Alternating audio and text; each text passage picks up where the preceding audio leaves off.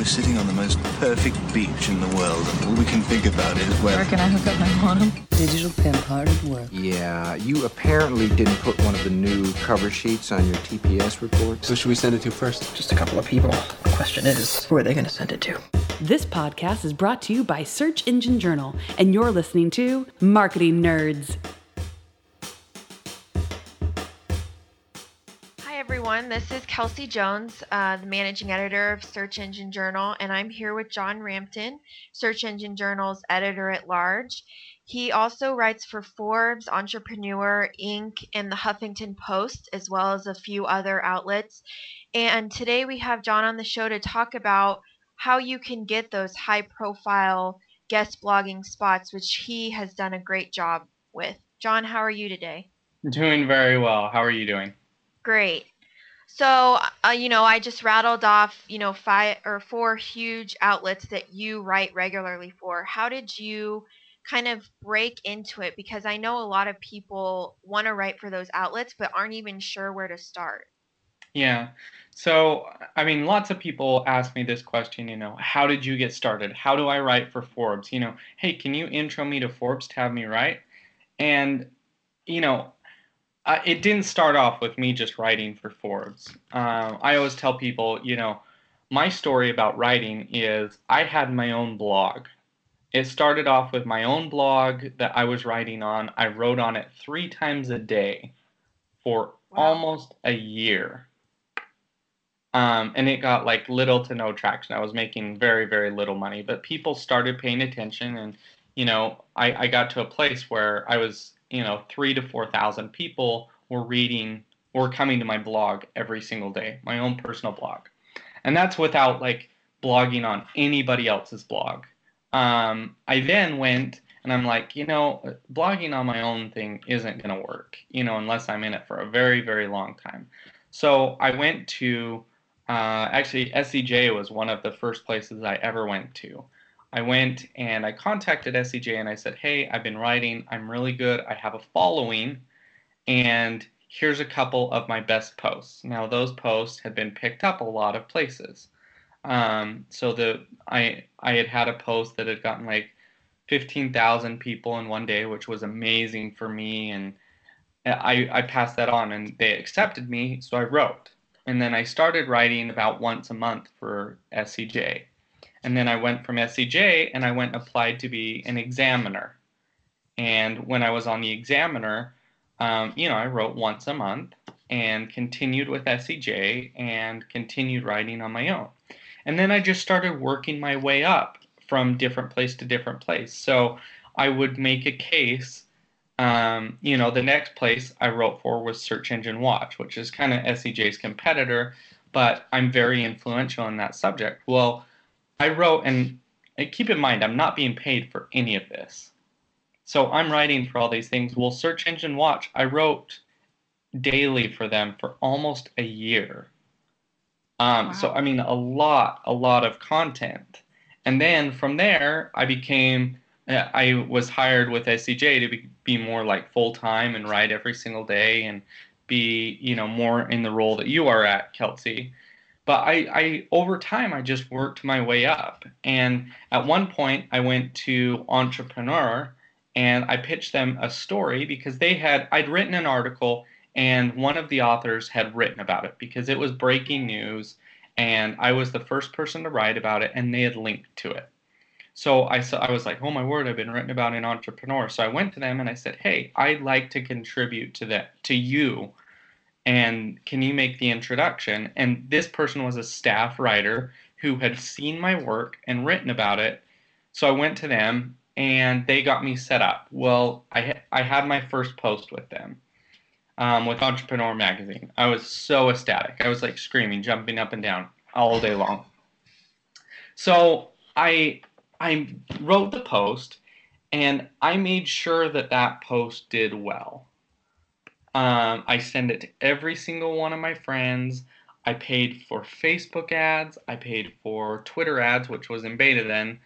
And then I paid for a few other methods out there to really push the content to make sure that content got picked up. I literally probably spent $1,000 that day Oh, on wow. just pushing people to entrepreneurs' website to read my article.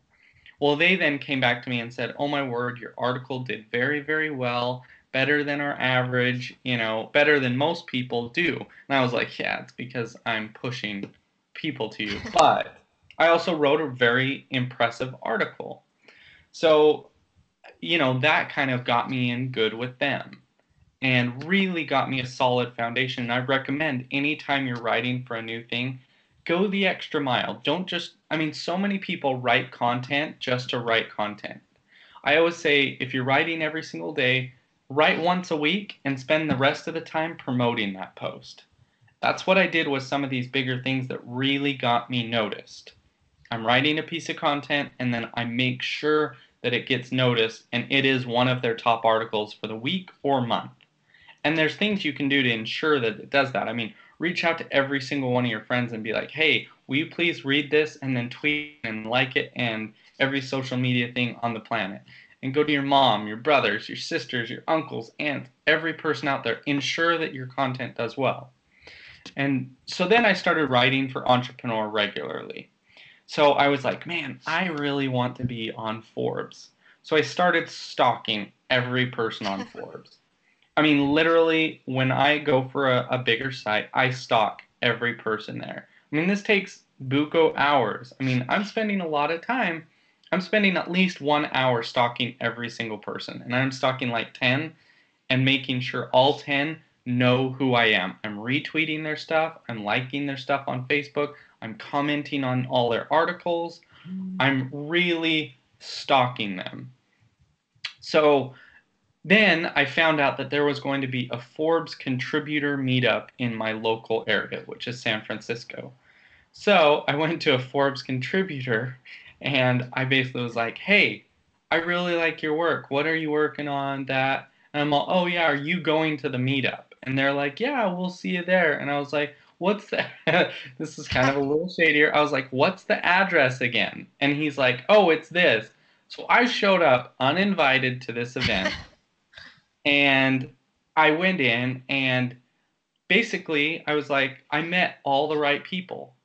The managing editor was there. The guy who started Forbes Online was there. Not the Forbes family, but the guy who started the online portion was there. Like there was like 5 like official writers and there was probably like 2 contributors there. So most of the time they didn't know who the contributors were. So I went and I networked with all the right people. And when they were like, "Who are you?" I'm like, "Oh, I'm looking for somebody. I write for this. I'm really interested in writing for Forbes." So I met the editor, and he was like, "Oh," he kind of brushed me off. But then I sent him an email later that night, and I said, "Hey, here's some of my work. I'd really like to work for you." And then he went back and he noticed, like, my name wasn't like somebody who he hadn't heard of or hadn't read.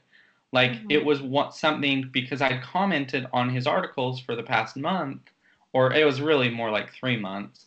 My name rung a bell. So that's when he said, "All right, that's cool. Send me over some stuff." And so I sent him over like 3 of the best articles in the entire world. These were posh articles. They were breaking down things. They were what everybody wants.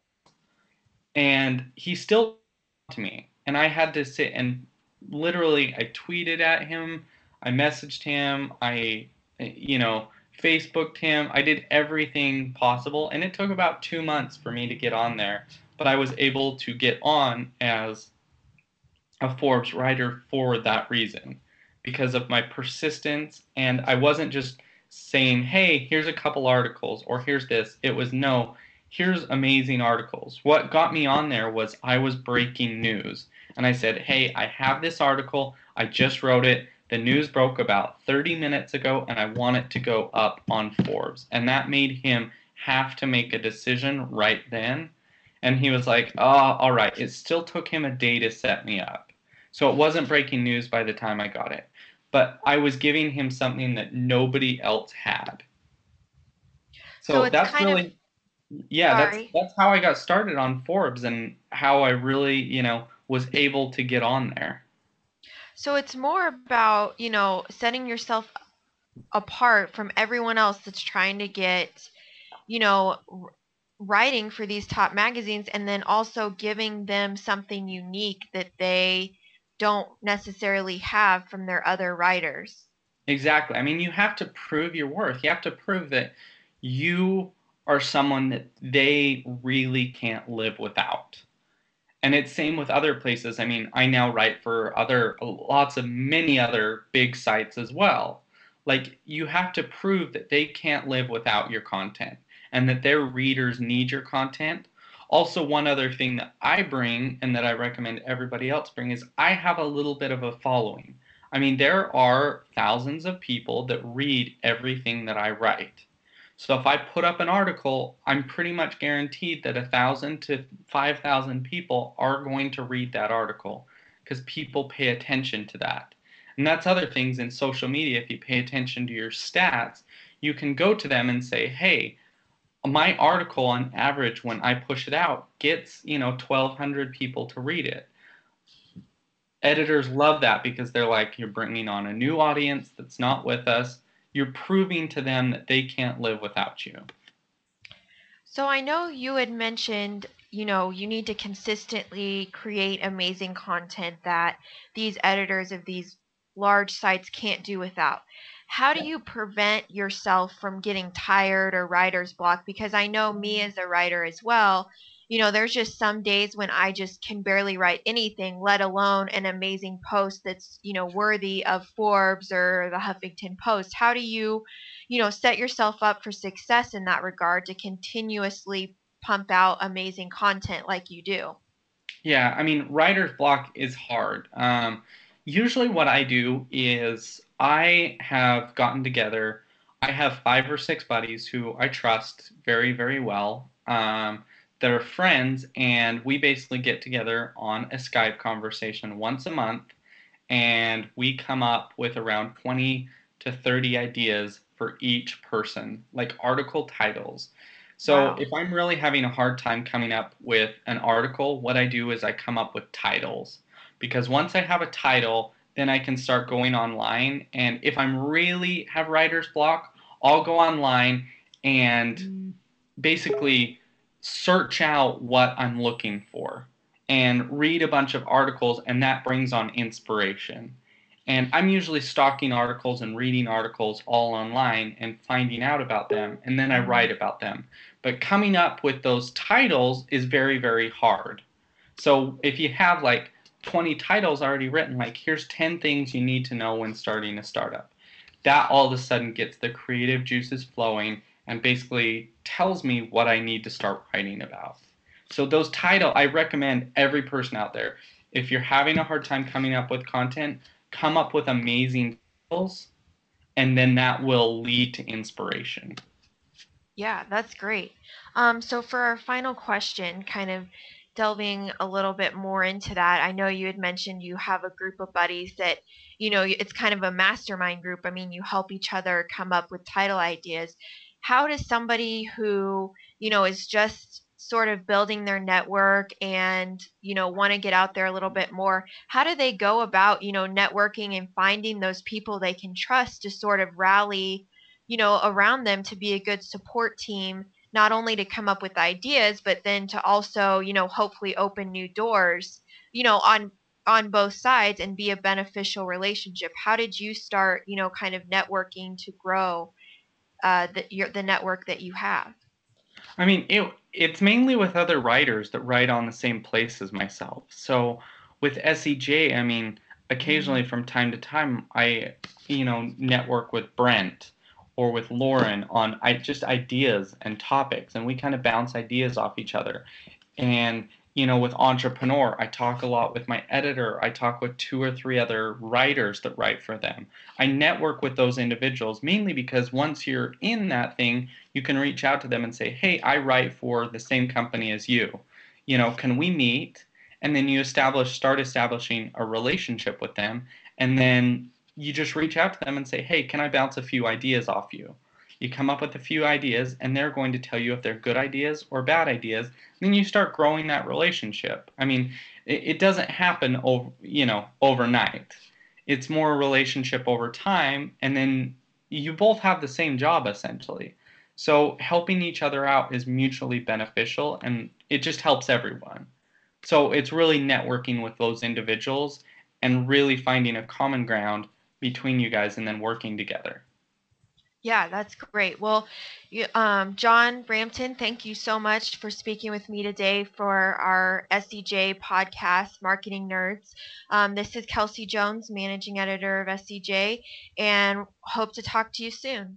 This Marketing Nerds podcast has been brought to you by Search Engine Journal. For more news, interviews, and how-to guides from marketing experts from around the world, visit us at searchenginejournal.com.